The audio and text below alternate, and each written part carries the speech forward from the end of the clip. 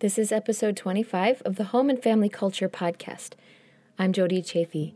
In this episode, I interviewed Blaine and Audrey Rindlisbacher of AdoreYourSpouse.com.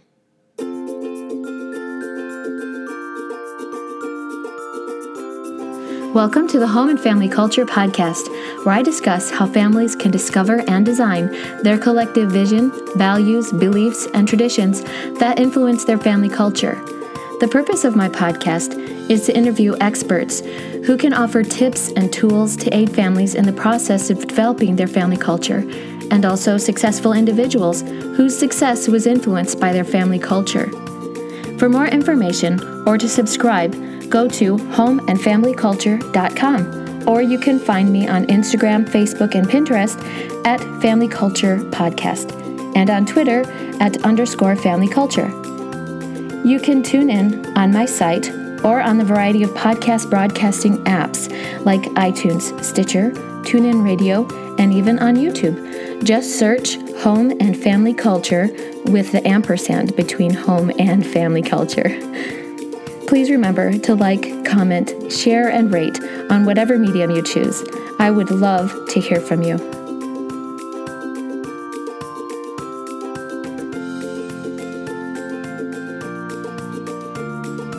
When traditional marriage therapy failed them, Blaine and Audrey Rindlisbacher became intensely passionate about finding the answers to what makes successful marriages work. Their commitment to finding the answers has driven them to make significant time and financial sacrifices in order to send Blaine through both a difficult and lengthy liberal arts bachelor's program and an intensive marriage and family therapy master's degree program at Liberty University, while raising and providing for 6 children. In addition to his degree programs, Blaine has spent hundreds of hours reading every marriage and relationship book he could find. Through his study and experiences in his own marriage, Blaine discovered the greatest secret to obtaining and maintaining a fulfilling marriage, the 12 principles of happy marriages. As he used these principles in his couples coaching practice, he has been overjoyed to watch these principles work miracles in the lives of the husbands and wives who apply them. In an effort to make these principles available to couples everywhere, Blaine and Audrey have worked together to found Adore Your Spouse, where couples can learn more about the 12 principles, take the free marriage assessment, watch free weekly tip videos, sign up for a free online class, and get involved in other programs that will strengthen their marriage. Find these free marriage tools and more at AdoreYourSpouse.com. Awesome. Welcome, Blaine and Audrey. Thank you. Thanks for having us. I'm so excited to have you on. I have to say that when I first heard of you guys because, I heard of Audrey because I watched the Hekawa presentation that you did. And my first impression was just like, wow, what a beautiful person. And she has an incredible mind. I was like, this person is my hero because you're so brilliant and so smart. And you've, obviously very well read. And so I was just like, I really want to learn more about this person and what she knows. And so I was very impressed by your message and your presentation. So I'm excited that you and Blaine have been able to come together and now come up with these tools that for strengthening marriage. And marriage is such an important part of our family culture, as we know, of course. And so I'm excited to learn more and talk about these 12 principles that you guys have come up with about strengthening marriage. And so I'd really like to dive into them and get started talking about those principles. And I have to say, I went on and I took the marriage assessment. And so that's really cool. You have a great marriage. Congratulations.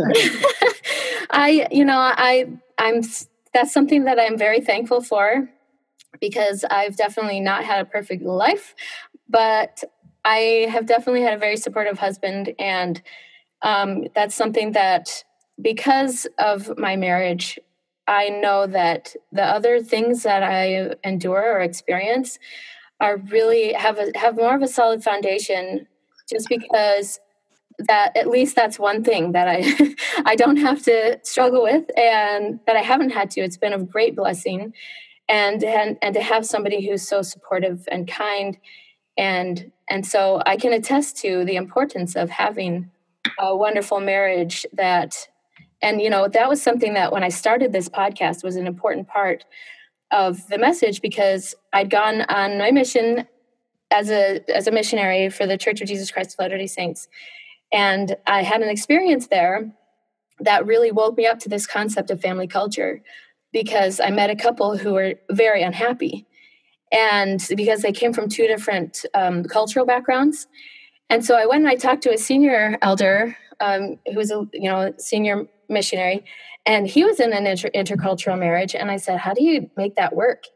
And he talked about that you adapt and make your own culture, and you kind of forget about the past in a way.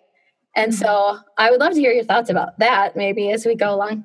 But anyways, so it just brought up for me that it is important as a couple to have an agreement about what your vision is for your family, and what your goals are, what your aspirations are, and to be able to talk them out and communicate and have a good relationship. Yeah, sure. Absolutely. So like I said, I'd love to dive right into these 12 principles that you're talking about, that you've designed, and talk about how they strengthen our family culture. Okay. Well, I think the first place I'd like to start is, you mentioned that you were so grateful for your good marriage, as we are very grateful for our good marriage, but our marriage wasn't good at one point. And there's a little bit of mystery sometimes, kind of like you get the luck of the draw, you just happen to marry the right person and it all worked out well, or it didn't work out well. And what these principles do is they kind of take that mystery out of it. So I ask people all the time, regularly, if you want to get fit, what do you have to do? What would you say, Jody? You got to go or you don't have to go to the gym, but you got to get exercise. You got to get moving. Yeah. Yeah. Everyone says that. Why does everyone say the exact same answer? They say that, exercise, and then everyone also says. What's something else you would say, Jody? To get fit, well, to eat well, and get rest. Get rest. Yeah. Those are all part of being fit. It always goes back to the same things, no matter who I ask. And why does everyone say the exact same thing? It's all common sense, right? You got to know. But it works. Those are the answers that really work. And people sometimes say, I don't know how to lose weight, but then when you get down to it, their diet's wrong, or they're not exercising, they're very sedentary, and etc. So then we discover these principles as we try. The reason that they work is because they're principles. That's what, yeah, good point. And as that's really as we define what we're calling principles, they're simply the rules about human nature. They're the context for, if you want health or happiness or growth in any area of your life, relationships or health or career or running a business, finances, there are common themes throughout. It's kind of, I bring up this example regularly when I talk about principles, and that is that if you go to the self-help section in the bookstore and you were to go to the financial section, and you picked up 5 books at random, or 5 books from people that you trusted, Suze Orman and Dave Ramsey and Kiyosaki. You pick up these books, and there's common themes, and those common themes, there's a lot of application in those books. There's a lot of, here's how I think you should do it, and here's how this other person does it. But the underlying themes of save 10%, get out of debt, budget every month, those are the principles. Those are the underlying themes of what makes good, solid financial sense. What's actually going to work? What's going to cause growth? What's going to cause you to succeed in an area of life are the underlying principles. And you can live them. Just like you said, Joe, you can exercise any way you want, but you got to get moving. Yeah. You can pay off your debt any way you want. You just got to do it. And so in the case of these principles, you live them a lot of ways. And like you were talking, building a culture in your family of how you live them, but every happy marriage is dependent on them. Yeah. Like everything falls back onto these principles, no matter how we adapt them. If you're not happy, one or more of them is being broken. Yeah. And obviously there's different degrees that they could be broken. The trust could be broken minor, or the trust could have major betrayal or major breaches, and then it's more gregarious. But there are different levels. But for sure, as you live the principles, you live them fully, then those sore spots, those frustrations, those clue out of marriage disappears, and you start to have a happy, thriving marriage like we do today. So there are principles that you have to constantly revisit. You can't just go, okay, I've got that one down and move on. It's really a constant. That's a great point. Yes. I mean, did you exercise when you were 20? More or less. Let's just say you did a lot, right? Okay. I'll say I did. When I was 22, I was diving for university, and we worked out 4 hours a day. And I could do a press, so I could do a handstand and bend. I could bend over, and then I could lift my whole legs straight up on a handstand. Well, unfortunately, that didn't last to today. I didn't maintain it, therefore I lost it. Right. Yeah, and the fitness is something that you have to do constantly. If you stop, you're going to lose your health. But it's with any principle. Yes, and you don't have to do it 4 hours a day to live the principle of exercise and healthy. You just need to be consistent. Stop. Exactly. You can't stop making sure there's trust in your relationship. Yeah. You can't stop meeting individual needs. Well, you can't stop saving or getting out of debt unless you're out of debt, right? You can't stop. And whatever the principles you're living, you have to continue to take. You parent your children. You have to be consistent. They're principles for life. If you're running a business, you have to have good systems, and the systems have to run day in and day out consistently, or the business will fail. There are just principles in each area of human endeavor and human life where you want to have health and happiness and wholeness and success. And it's dependent on understanding the core principles, applying them consistently, and understanding that you're going to apply them for a lifetime. But with that said, Jody, it becomes easier because they become a way of life. Yeah. I remember when Audrey would want to have a talk, and I'm like, when you wake up in the morning and you look over, and you're like, oh no, not that look, and you're like, whoa, I didn't do anything last night, did I? No, I don't think I did. Did I do anything yesterday? I don't think I did. And so you find out, and then she brings this thing up for like 3 months ago, but it's been a continuous thing, and you're freaking out. And I lost my train of thought because I got carried away with this. It gets easier. You say it gets easier. Yeah. Just like all those things. It gets easier to save. It gets easier to work out. It gets easier to have these discussions with your spouse. Yeah. And now when she has that look, I say, hey, let's do it. There's something obviously bugging you. And I'm excited about it because I know that when I attack it that way, and I'll listen to her, and I know how to empathize now, and how to let her know I heard her. Things like that, then she feels amazing, and it's cleared up within, 20 minutes, an hour, or whatever it might be, rather than I'm getting mad and blowing up and leaving the room, and it kind of just gets exasperated and doesn't clear the air. So then you would say that these principles are something you have to be consistent at, and it's also a skill that you develop. Yes. Because the more you do anything, the better you understand it. If you really become a saver and you become really good at setting aside that money, eventually you're going to ask yourself, well, what can I do now with all this extra savings? I have more savings than I need. What am I going to do now? And you take that savings to the next level, and you begin to invest. And of course, your finances improve over time. Right. You become better at that skill. And I like that, taking it to the next level, because it's like, I say that my marriage is awesome, but at the same time, like, I know that we have room for growth, and there are probably areas of things that I don't even know exist yet, because we don't know all of the steps and all the principles that can really strengthen our marriage. I think that it's the same thing with people who are only just beginning to save their money, don't understand investing. And so it's something that as you make the progress, you develop the skills, then you can then take those things on to the next level. And then, you hear stories about people who've been married for 30 years, 40 years, and it's like, my marriage is better than it's ever been. And you're like, really? Because I can't even imagine. But then you're always learning. You're always developing those new skills. Yeah, for sure.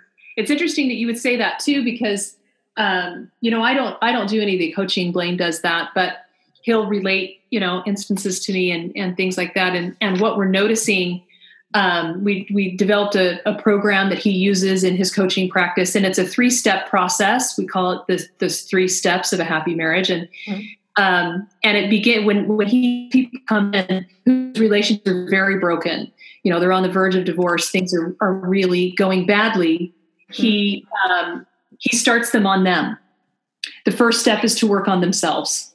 Mm-hmm. There are things in their personal, spiritual, emotional life that are out of order enough, or physical life or spiritual life that are out of order enough that it's causing really great damage to the marriage. And the marriage can't begin to heal as a whole until each of its component parts are in a better place. Yeah. And so he works with them as individuals and helps them meet their own needs and work through their own resentments and work on their own self-discovery and those things that will make them a stronger, better person, learning to put some healthier boundaries in place and to use better communication skills. And then the couple can work together from a better, higher, happier, stronger place. Yeah.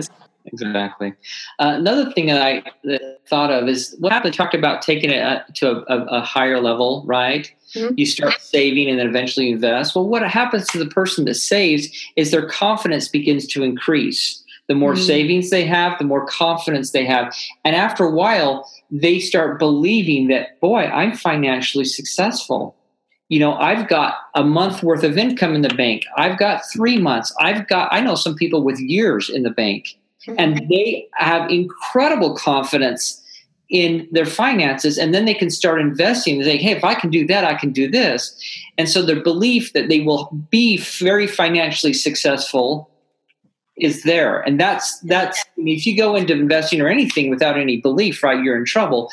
Well, it happens with the marriage too. As you start living the principles, your confidence goes up because, like I mentioned before, when my wife gives me the look or whatever, right, wants to have that talk that I do, men don't want to have that talk. My confidence is up a lot because I know I had previous experiences where we had that talk and it turned out like that's that's over, it's done. And it went really well. Oh my gosh, let's do it again. Well, maybe not quite that excited, but you know what I mean? And then, so when it does come up, I have that confidence and the ability to do that. When Audrey gets worn out, meaning like she's just kind of,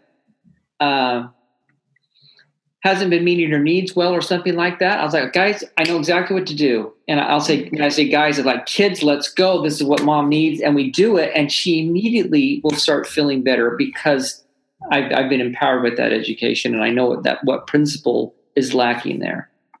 That's awesome. Yeah. Cool. So let's go. Can we go into what the principles are and sure. Start to uncover some of the ways that we can strengthen our marriage? Yeah, the first one is to put your marriage first. Mm-hmm. And that might sound like duh. I think a lot of these might sound like duh, but it's really critical. Is it more important that you get the promotion or you get the marriage? Is it more important that you have a relationship with a certain individual or the marriage? Mm-hmm. And maybe you have a lifelong friend and it's really hurting the marriage, this lifelong friend. Because he or she's not a good influence, or they intervene in the marriage, or they gossip, or whatever. And so you have to decide what's most important. Is the marriage come first or not? This is a really huge one in our culture because the mindset in our culture at this point is largely, it's much better in religious circles, but the predominant mindset is my spouse is dispensable. If they don't do for me what I expect them to do for me, if they're not pliable, if they're not willing to mold themselves to whatever lifestyle I think is a good idea, they're dispensable. We went and visited some family this last weekend, and it was really interesting because they've been through some financial struggles. He had his own business, and the way that business functions changed really dramatically because over the internet. last couple of years. And so his income was cut in half over a year's time. And she had a skill set that she could help, kind of provide and they moved to another state and she wasn't sure how she felt about that. And then she worked really hard for a while and now he's back to getting more business. And it's cool how I guess my predominant thought coming home was people don't give their spouses enough credit for sticking around. There are plenty of convenient times to walk away. And I was just so proud of them and thought that was so admirable that when things got really ugly, they found ways to make it work and to stick by each other. And maybe they fought and maybe it was hard, but just to look at the person, across the table from you and be grateful that they're sticking around because you have your stuff. Let's be honest, all of us have our stuff and they don't have to stick around and put up with it. And putting the marriage first recognizes that they don't have to stick around and you're grateful that they are and that you don't think of them as dispensable. You value the fact that they wanted to make a lifelong commitment to you and they thought you were worth it and they're sticking around through the hard stuff. And so you're going to do your best to make it the best relationship you can. Yeah. I love that. I love that commitment and that, I think sometimes we forget that we are worthy. That somebody else believed that we were worthy and vice versa. That worthiness, it's I think that's really crucial to remember that we have our weaknesses. And so sometimes it makes, for myself, it's like, I don't know why this person still loves me, and so, but because we have that commitment, it's true. Yeah. And that gratitude. Yeah. We stick it through. That's awesome. Why, Blaine will have he's had people come into his office that are just living together and he'll say, honestly, the first thing I think you should do is go get married. Mm-hmm. When you're willing to make a social contract with each other, this relationship will be easier to work through because you'll know the other person plans on sticking around. Do you want to increase the trust? Yes, I do. We'll go get married. Mm-hmm. Increase the trust faster than anything else in those situations. Yeah. So I love that. The second principle is ensure individual needs are met. Now, these are needs that only a person can fulfill for themselves, okay, or fill, or complete. Yeah. Like we talked about exercise, taking care of physical, we're taking care of our spiritual, our emotional, our mental needs, and only I can do that. I mean, it doesn't matter how much Audrey works out and how good she eats, it's not going to benefit me at all, except for I get to see what she looks like, right? But as far as my body, it doesn't help me at all, right? When I pray and I meditate and I read the Word of God or whatever that might be in my spiritual life, I'm grateful, right? I have a gratitude journal. I serve others, things like that. That feeds my spirit, but it doesn't do anything for you or anybody else. And no one else can do that. Your spouse can't meet those needs for you. You have to meet.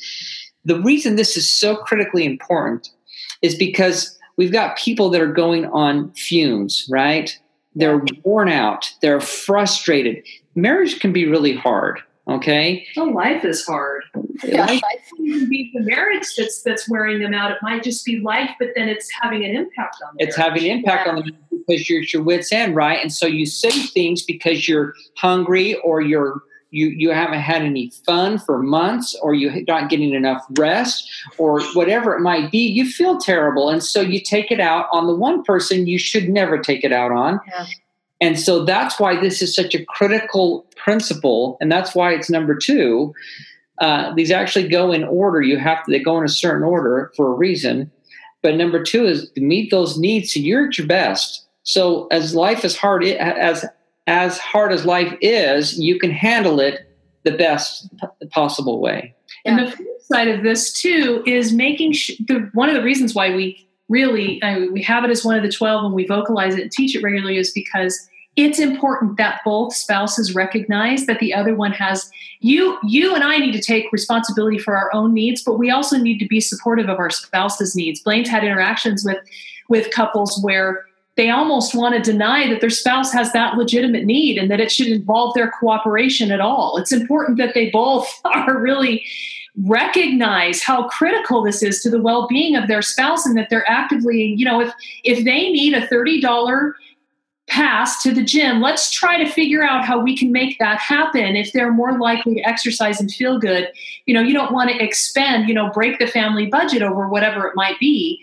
But if your spouse needs a quiet half hour at the end of the day, to process and be grateful and wind down and whatever you're cooperating as a couple to help the other person get their needs. I had a client that was in a bicycle gang, how you call them. They would get up in the morning and ride 30 miles a day, and she loved it. Her husband needed to support her on that. So she has that social and that physical needs being met. They were so crucial. There's people that love to hunt or fish. I had a client that, he is the poster child of hunting, right? The hunt's over and he's planning the next one. Now he could carry that too far, right? So there's always common sense involved. But she was great. She would actually go with him and stuff and support him on those, because it was a huge need for him, that kind of hobby, that activity, that fun and recreation. So I love that too, because, sometimes I think people think self-care is equivalent to selfishness, but it's not. You have to be able to take that time to take care of yourself and recognize that your spouse needs to take care of themselves. But then also, like you said, not take it so far that you neglect the first principle of putting your spouse, your marriage first. Yeah. So and it's interesting that you would say that people think it's selfish because they do, but it's the opposite. Matter of fact, you're selfish if you don't.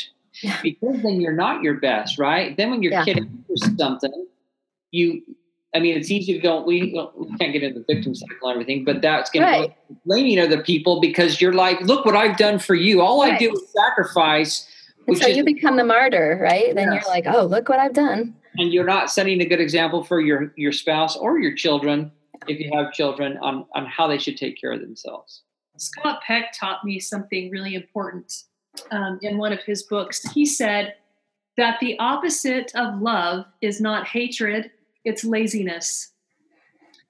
And it really, I've thought about that countless times, really changed my paradigm. And this program that Blaine uses with his clients, this 3 steps program, the first part of that program is actually called Love Yourself.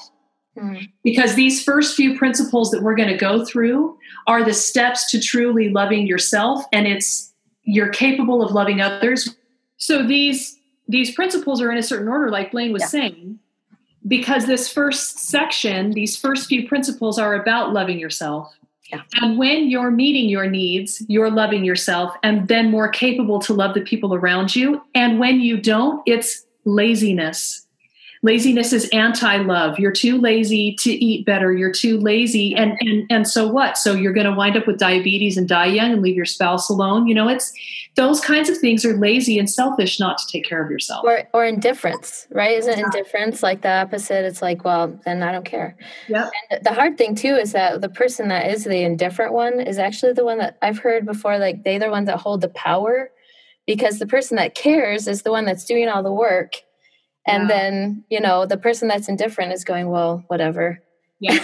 And so it's so imbalanced. That's really, and it's sad. Yeah. And if you can't do it, and this is the case with moms sometimes, if you're struggling to do it for yourself, do it for the people that you love. Do it because you love your kids. Do it because you love your spouse. But as parents, you want your children to thrive. You want them to be healthy and happy. And so we have to model that. Yes. So we better be praying or meditating. We better be exercising. We better be going out and having fun and goofing off and enjoying life, dancing or whatever it is, doing our hobbies, so that they can see, look, that's what a healthy individual does. Yeah. Yeah, and what life is good, right? Yes. Life doesn't have to be always stressful. But you know what? It is better when you do it that way.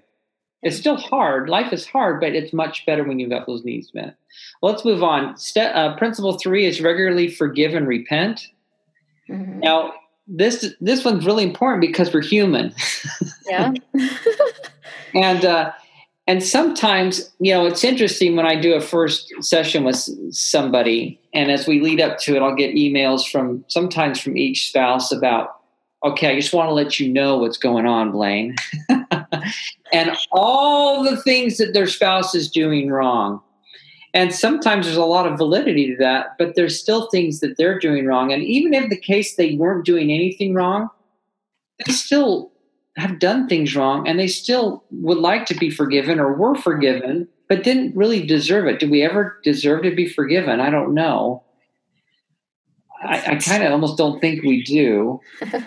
But we are, and we can be regularly. But in order for us to receive forgiveness, we have to forgive others. If you're Christian at all, you believe that what Christ said, that you have to forgive in order to be forgiven. And if you don't, it stunts you, it stops you, it actually dams you, and you can't progress.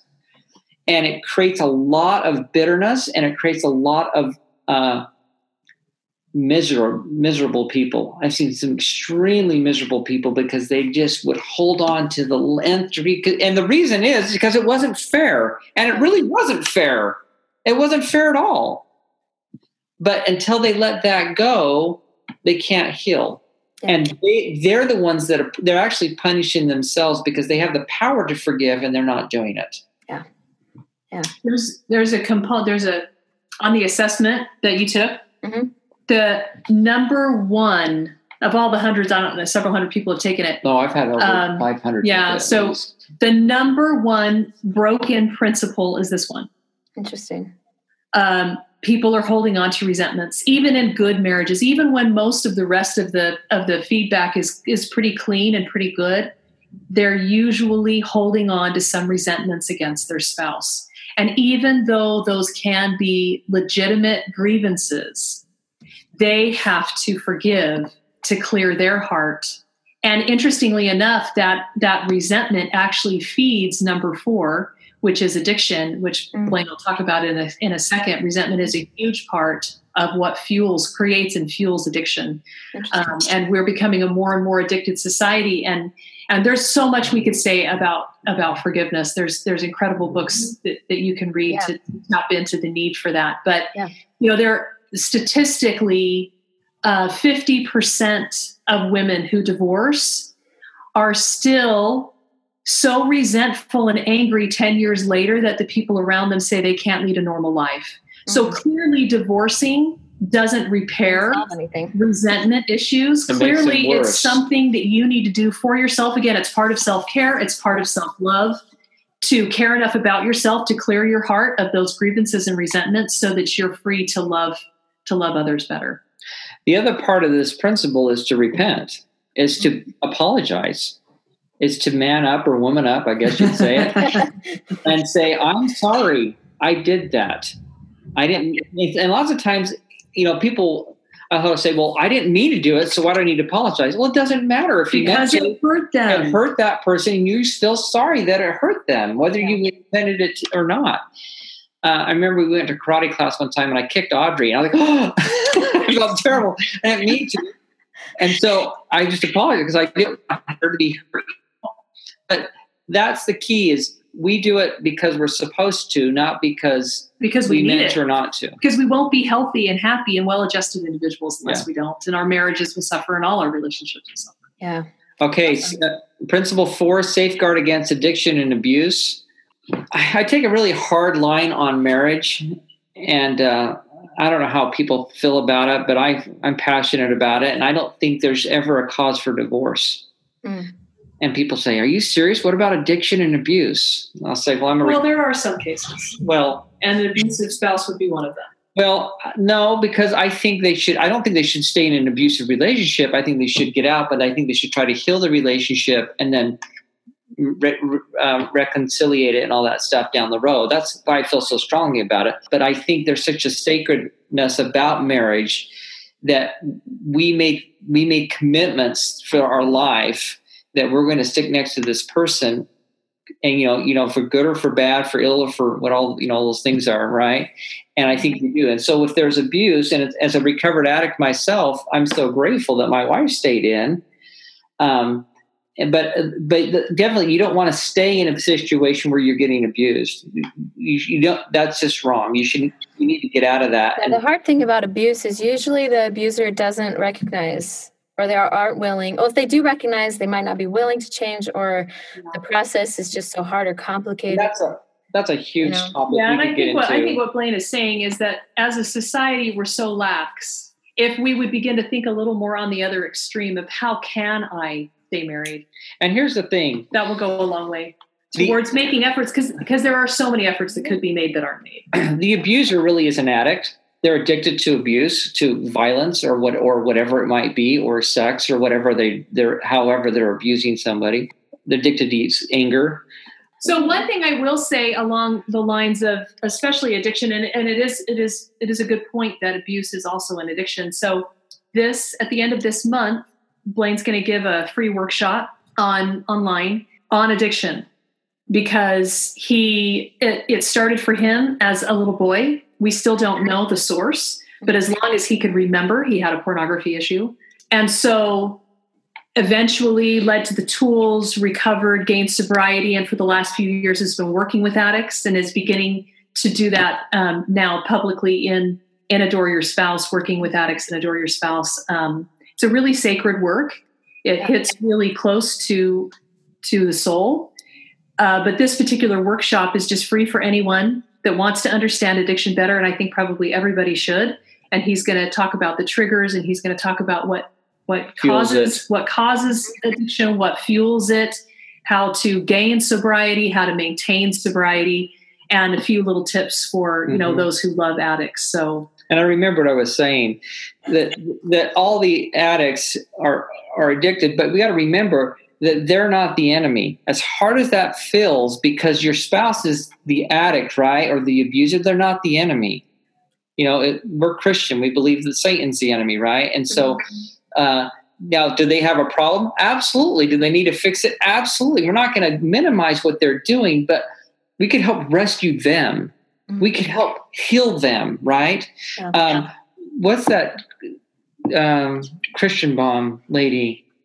Remember, she went to her pastor. Her husband had multiple affairs and got pregnant with this lady's. Yeah. The mistresses got pregnant from him while they were married, and she ended up raising that child. No, she didn't. Oh, well, she didn't raise the child. Okay, she didn't raise the child. I thought she did. Anyway, the pastor said, look, you could leave and you'd be justified in leaving the marriage, but maybe God's called you to help rescue your husband. Mm. So it's, anyways, we don't want to beat that one to death, but it is.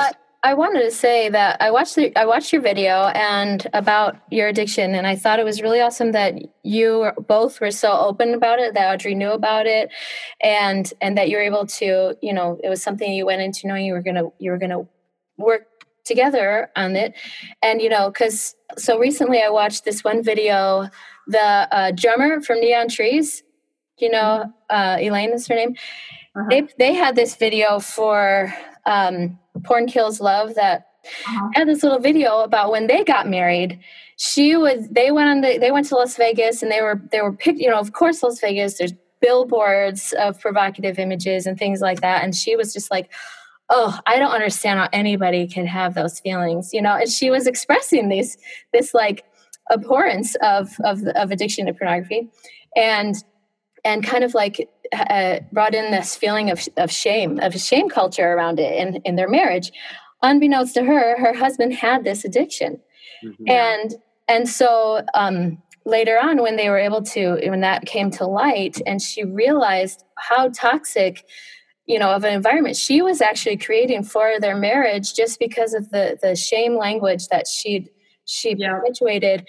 And so just how important it is to recognize, we all have weaknesses and, of one degree or another. And so we need to have an empathetic type of language and culture in our homes rather than a shame culture, because when you have shame, behavior actually will just get worse. Yeah. Because they aren't willing to be vulnerable enough to open up to you about what's happening, what's going on, and the struggle that they have. So I thought it was really cool insight. Yeah.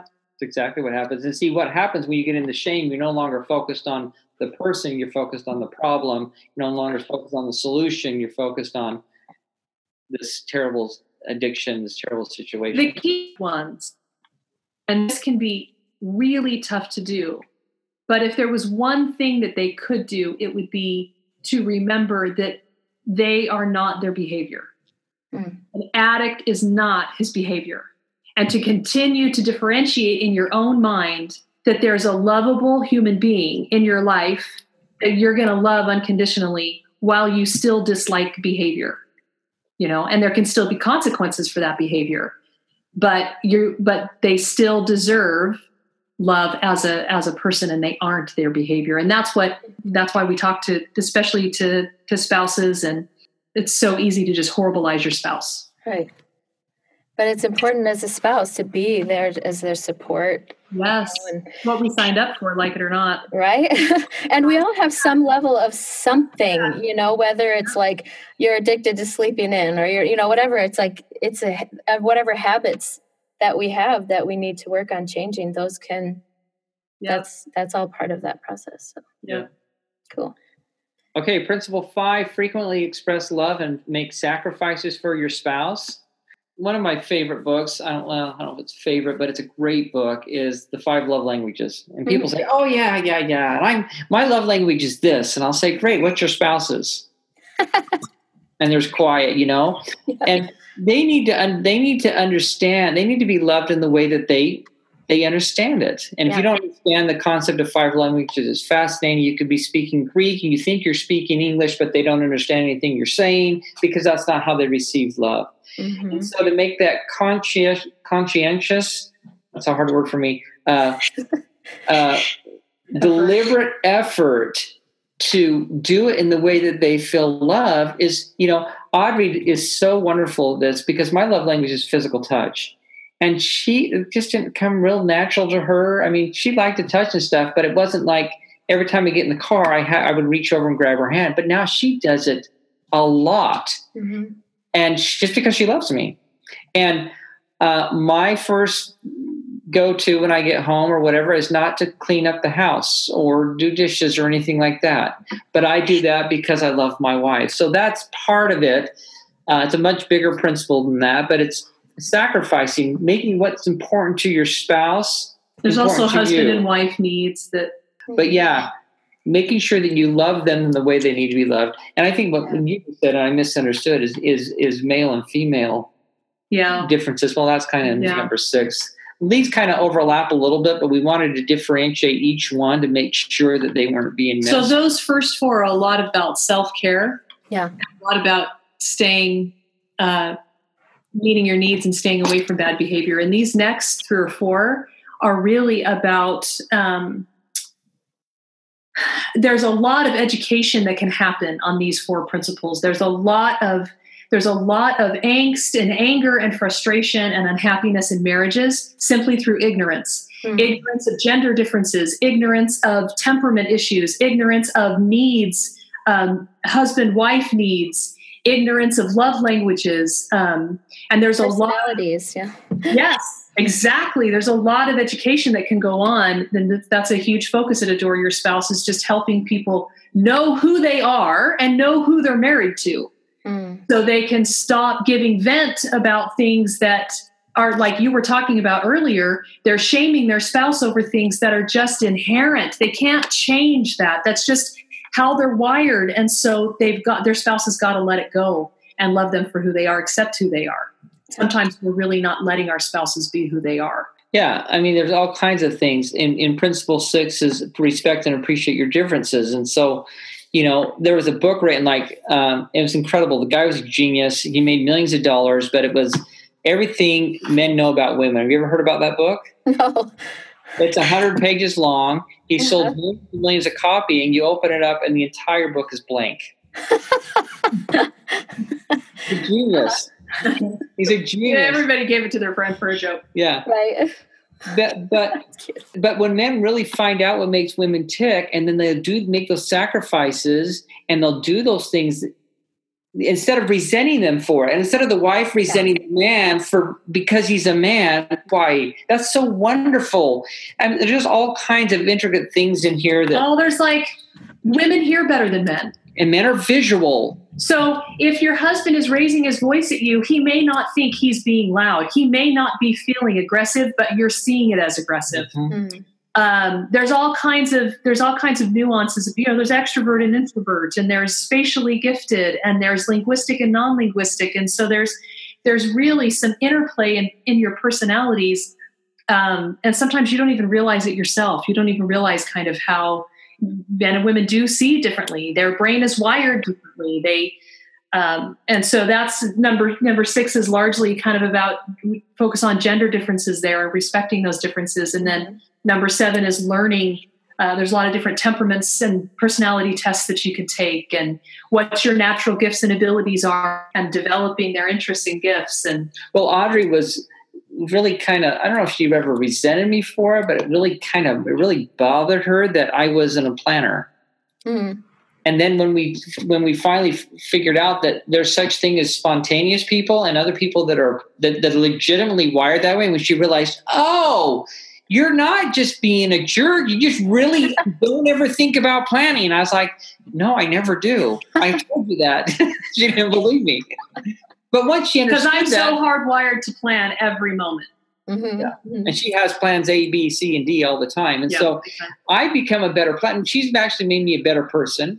And I made her a better person because we're able to give and take on those things. And that's really the richness that comes from living these next few principles. If people will do put in some effort to learn about themselves and about their spouse, and to learn to respect who they are, and to respect their differences, and to recognize that they're better for who their spouse is, and that the marriage, the relationship, it's a whole. It's kind of an entity outside the two of you. The two of you together create this new, this new being that has the strengths of both of you to bring to whatever your endeavor is. It's really empowering. Yeah. And I think too, it's interesting if you learn what each other's strengths and weaknesses are. Like, I wonder if part of the reason why you didn't like to plan things is because you knew Audrey would.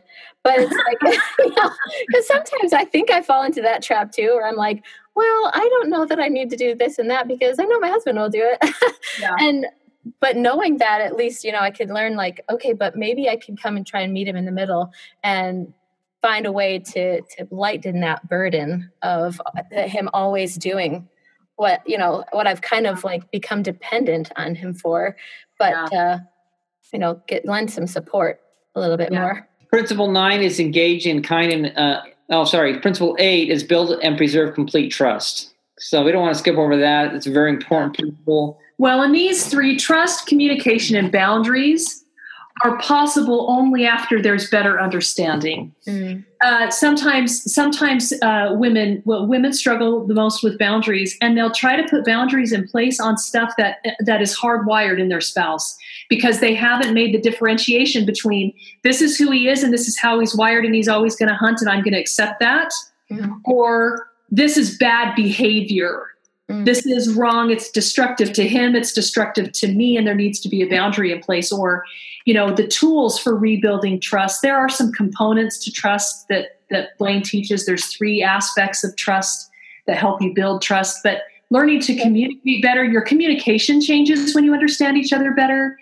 The boundaries are healthier. Yeah. It's easier to rebuild trust. And the trust is, I remember one guy, and I was working with a couple, and he kept breaking the trust. And he's like, we just one time, Blaine. What's the big deal? I feel like I've gone from 10 down to 0, and she doesn't trust me at all. I said, dude, you were never at 10. Well, you were when you got married, but you've been at like 1 or 2 for years. Mm-hmm. So you'll just you'll be consistent in your behavior in whatever the thing it was, right? And then that trust goes up a tiny bit, and then you break it. And you're back at 0, and you think you're at 10. You're clear down. You build 10 all over time, being consistent and keep showing. And then when it's built to 10, if you do breach, depending how long it's been, right, it might knock you down to 7 or 8 or whatever. If it does it again, it'll plummet a lot faster, right? Right. But it's easier to forgive when there's trust there, right? If you don't have the trust in place, then no way. Yeah. So trust is paramount, and there's great ways to build trust, and there's different kinds of ways that we trust people with competency or with integrity and things like that we teach as well. Okay, any questions on that, or should we keep rolling? I love what you're saying. I think that it goes back to, again, that you say start with working on yourself first. Because if you don't have your integrity in place, if you're not honest, then there's no way that the other person can trust you. You've got to start with yourself and your own principles. Yeah, your own discipline and ability to take responsibility and stay out of drama and I not play a victim. I ask clients all the time, have you ever, either one of you, hurt your spouse? And almost always they say no. I was like, okay, so let's not get so offended if they do something because they're not deliberately trying to hurt us. Mm-hmm. Now, I've had some clients to say, yeah. And I was like, oh, okay. we got some serious problems in here. We got to go way back and we got to fix our integrity and who we are. So anyways, engage in kind and effective communication. Communication. That's about the primary, only sole, incredible, lovely marital problem, right? Is that we got to communicate.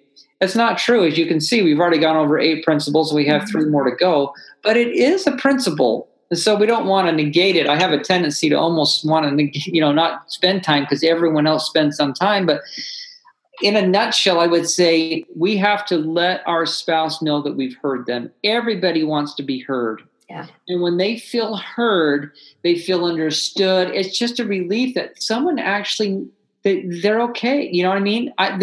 Someone knows me. Someone understands what I'm going through. It brings so much satisfaction that someone knows what you're going through. Yeah. And the way you do that is you reflect and you look at their body language, right? And you're trying to mirror them and you're trying to let them know that you're actively engaged. And then you repeat back, not in a parroting way, but in a way to get that right. Is that what you're feeling? Yes, that's it. You got it, right? And it just feels wonderful to the person, especially for women. Right, because that's one of those things they say, like, at least my dad, he would always try to fix everything. And my mom would go, no, I just need you to be my sounding board. But that's a male and female thing. When you understand it, it's easier not to take offense for women to say, he's trying to fix it because he's a man. That's his go-to. Mm-hmm. And it's good for him to understand, I'm a man, that's my go-to.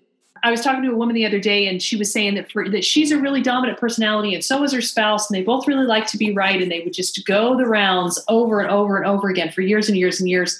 And she finally kind of started to get this, and one day he was just going at it, and this voice in her head just said, shut up. Just shut up. Mm-hmm. And she did it. And she said it took, I don't know, maybe an hour. She really said nothing. And by the time he was done, he had expressed empathy for her. He had looked at both sides of the problem, and he had come right to the conclusion she wanted him to come to in the first place.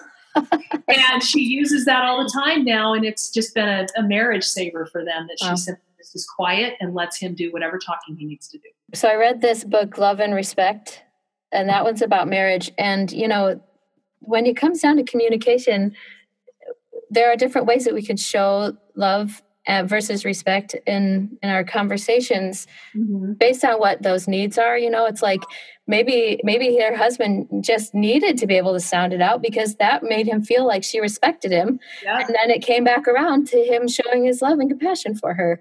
Right. And so that was really interesting. That's an interesting example for that. Yeah. And when I read this, another book, and Oliver and Rachel DeMille, so they had a little excerpt in their book. They said, we can't fix our spouses. The solution to them was that we work on ourselves and then we pray for our spouse. Mm-hmm. And so I thought that was kind of interesting. And I think it relates to this communication thing because it's like sometimes it's good. It's always good to communicate. But I think sometimes if we want to communicate too much blame or accusations, or is that sometimes some things can wait until you've prayed about it. Yeah. And I think the other part of probably kind of what you're saying, Jody, too, is communication isn't just about words and language. Yeah. Our bodies and our actions communicate often more than our words do. And so we're always letting our spouse know, like you were talking about, how much we respect them, how much we enjoy their company, how much we're willing to listen and learn from them, just in the way that we live our lives. And so learning to communicate well, actually, and this is why it's also a later principle in the list, is because some communication, some body language, some behavior will change naturally as we change. Mm-hmm. As we take care of ourselves and engage in self-care, and as we better understand ourselves and our spouses, our communication will get better as an outgrowth of our changed paradigm. Okay, number 10, maintain healthy boundaries. Now, this is this is the principle that most women, when I start working with, want to go right to, skip over the first 9, and they want to maintain healthy boundaries because their husband's running all over them. Yes. If you haven't taken care of yourself, if you're meeting your needs, if you don't understand differences and things like that, you won't understand what should be a boundary, right? Mm-hmm. Because maybe that's just how they're wired, right? Maybe they're just extroverted and they have to be around other people, and you can't change that. Just like if you're introverted, you can't change that, right? You can get to know people more but still, when you want to rejuvenate, you want to be alone. When they rejuvenate, they want to be with others. Okay? Okay. So you've got to understand those differences. But if you haven't taken care of yourself and done all those different things, then you won't have the strength to enforce a boundary. Blaine's tried it. You've tried it with clients. I did. They're desperate to work on boundaries. So he dives right onto boundaries and he tries to do it with them, and their needs aren't met and they're weak. They're used to giving in. They have habits of behavior. They don't have the self-discipline required. They don't have the self-confidence required. And they don't have the love, and they don't have the self-confidence, and they don't have the self-discipline to actually do this correctly. So in the end, either it completely fails and they feel like a failure and they start blaming Blaine that he's not a good therapist, or they give up. Yeah. And one of the classic things is to find a way to get out of the marriage. So they have an affair or something like that because they're so weak, they can't get out in a healthy way and they can't take care of their needs. So there's a lot of work that has to be done if someone's really kind of getting run over or allowing themselves to be so that way. But it is a very important principle. But it's at this level, it's this far down the list because those other things have to be understood and incorporated in order for you to do that really well. Well, and there's a spectrum too. There's the codependent, who is kind of the women we're talking about, who really have no choice but to work on themselves because they're just codependent. And then there's other people who, as they get to this point in their progression in their marriage, men need to realize when they are quick to anger and they could talk more gently and kindly and to put their own boundaries in place. So there is a spectrum of boundaries being broken, and we can all kind of get better at that. And it's really, the boundaries has two sides to it, right? And generally, men have a tendency to exceed boundaries, right? And women have a tendency not to enforce a boundary. So they're both guilty lots of times of breaking one side or the other of the boundary. Interesting.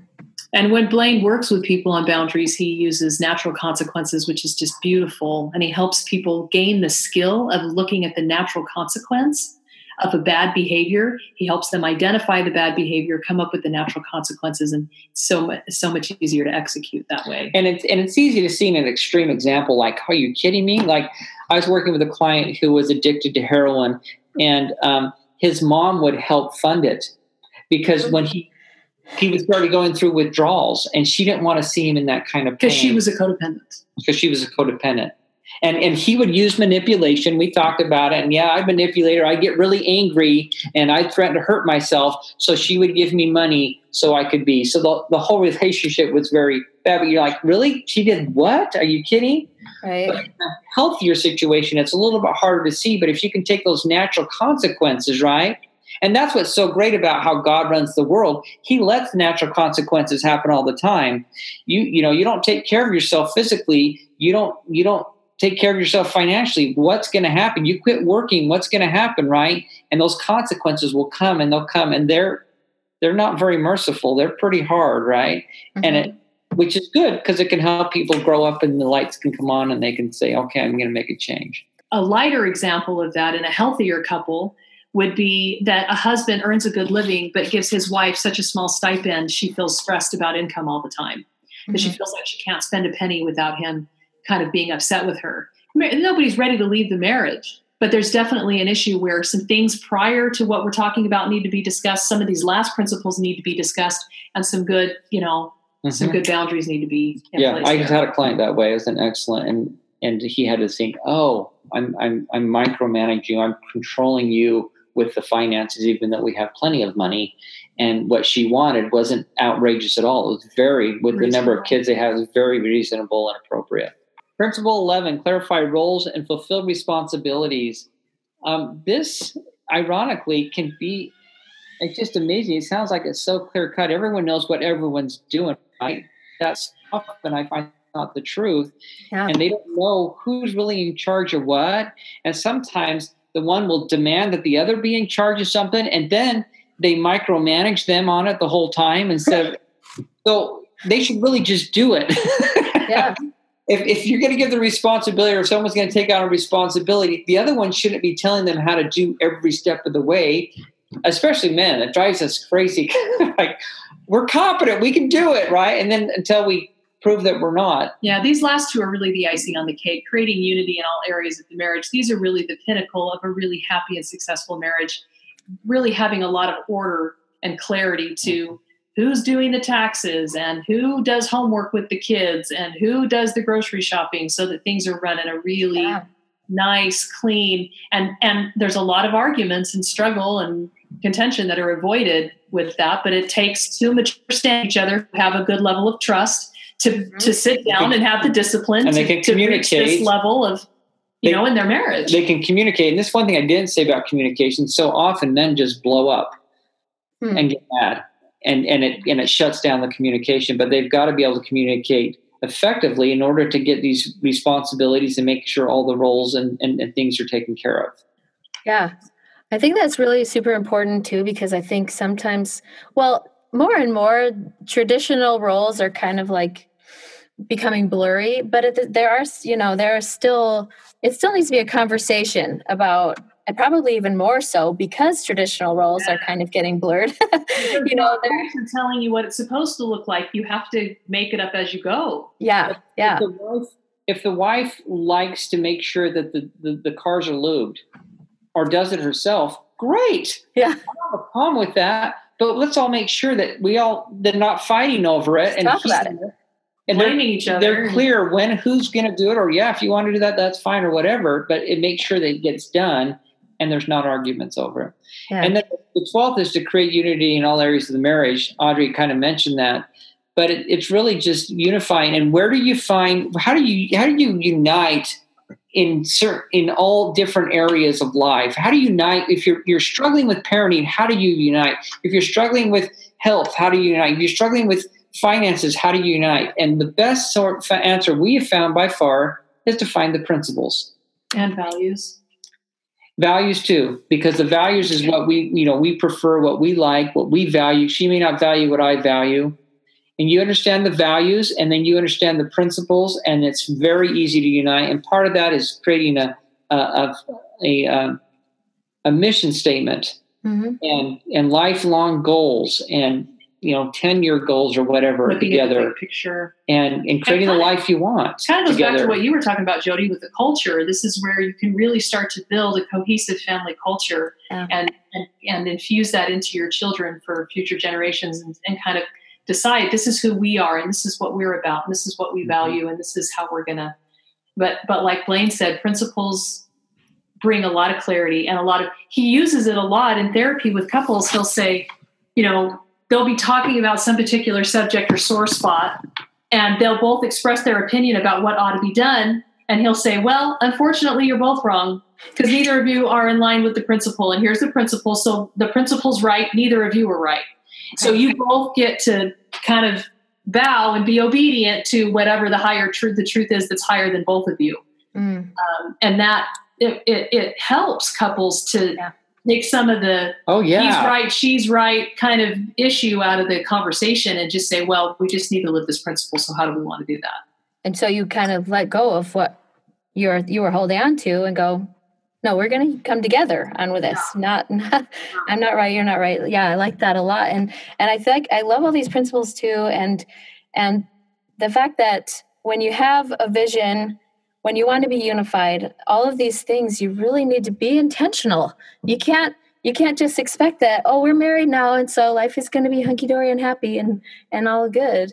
Yeah. When people go into marriage expecting that, great, it's smooth sailing from here, they're going to be up for a rude awakening because it takes living all those principles intentionally and consciously, like you were saying, to have a happy marriage and a healthy family culture. So, yeah. And some people have great marriages and they just have them, right? And you're like, they're so lucky.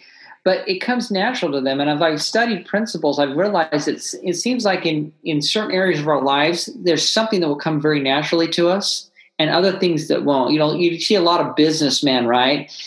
And the classic is that they're incredible at business and they're terrible with relationships. But you can really, these principles will really bridge that gap, and you can become great in these different areas as well. And even if it's really, really, just like a naturally good marriage, the principles, learning them and studying them can make your marriage even better than what it was. And the truth is, at the end of the day, these are just relationship principles. These apply to virtually any relationship we have. Harvard has had the longest running study in the history of mankind. It's been going on for like 80 or 90 years. They started with a group of individuals, and they've been studying their lives, interviewing them, doing tests on them, regularly their entire lives. And of this 80-year study, when it was all said and done, the conclusion that they came to was that the people that are the happiest have only one thing in common, and that is the quality of their relationships. That the quality of their personal relationships, the depth of those, and how they felt supported and had people around them that would be there for them all their lives, made the biggest difference in their level of happiness. So even from a self-interested standpoint, don't get divorced, don't give up on your marriage, and don't give up on your spouse, because you should trust yourself that you picked better than you think. You should honestly, most people picked better than they think they did. And it's only because of the dynamics and the interaction between the two of you and the angst and the resentments that have gone on that it's wearing out your patience and making you think it's not salvageable. But it often is. And spouses will usually rise to the level you start taking responsibility for it. And in your own self-interest, make that marriage work. You will benefit, your spouse will benefit, your children, future generations will benefit, and greater happiness is going to be the result. And when you start living the principles, your spouse notices. There's no way they can't. Oh, Blaine has cool stories about that. And they'll go to the ends of the earth because there's an attraction, right? Because you're becoming a healthier you, and you're treating your spouse different, and that spouse is recognizing how they're being treated different, and they want to give back, and they get more invested. And how can they? And they say, "What can I do?" And they start learning the principles. There's plenty of people that I've worked with where it was just one person I was working with, and it impacted the marriage, because it can. One person can make a huge impact in their marriage. I love that. That's awesome. Like, there's a talk that I just recently fell in love with by Elder Holland. He gave this talk at BYU, Idaho, called Living After the Manner of Happiness. Beginning, he talks about this line. He says that happiness is like a butterfly, that if you chase it, it will elude you. But when you do other things and you distract yourself, then it comes and sits softly on your shoulder. And I think that what you just said talks about that principle, is that when you are like chasing after happiness or marital bliss or whatever it is, you're not thinking about yourself or the different things that you could be doing. But then when you start thinking and focusing, working on yourself, doing those things, then things like fall into place. I think James Allen says the same thing about success, that you can't. Yeah. Success. Frankel. Is it Frankel? That success ensues.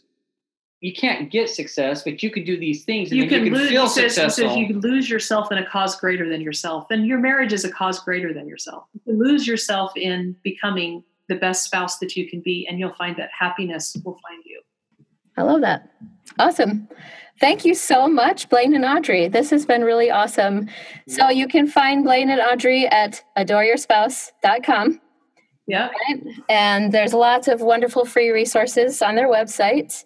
So on the 30th, it's going to be 7 Mountain Standard Time, 6 Pacific Standard Time. It's a workshop called Understanding and Overcoming Any Addiction. Mm-hmm. And it will be via the internet in a video format. And you can watch Blaine. Blaine will present that. And there's a link under events and workshops to that. And it's just free. Get on and watch it and ask whatever questions you have. And then for those on the email list, we'll send out a recording of it after the fact. Wonderful. Thank you so much. Thank you.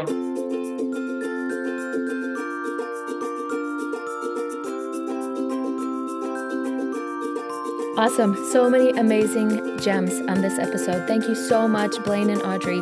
I know that their class that's happening on the 30th is going to be amazing. So if you're listening to this episode on the day that it was posted on January 30th, go to adoreyourSpouse.com and get registered in that class because it's going to be amazing.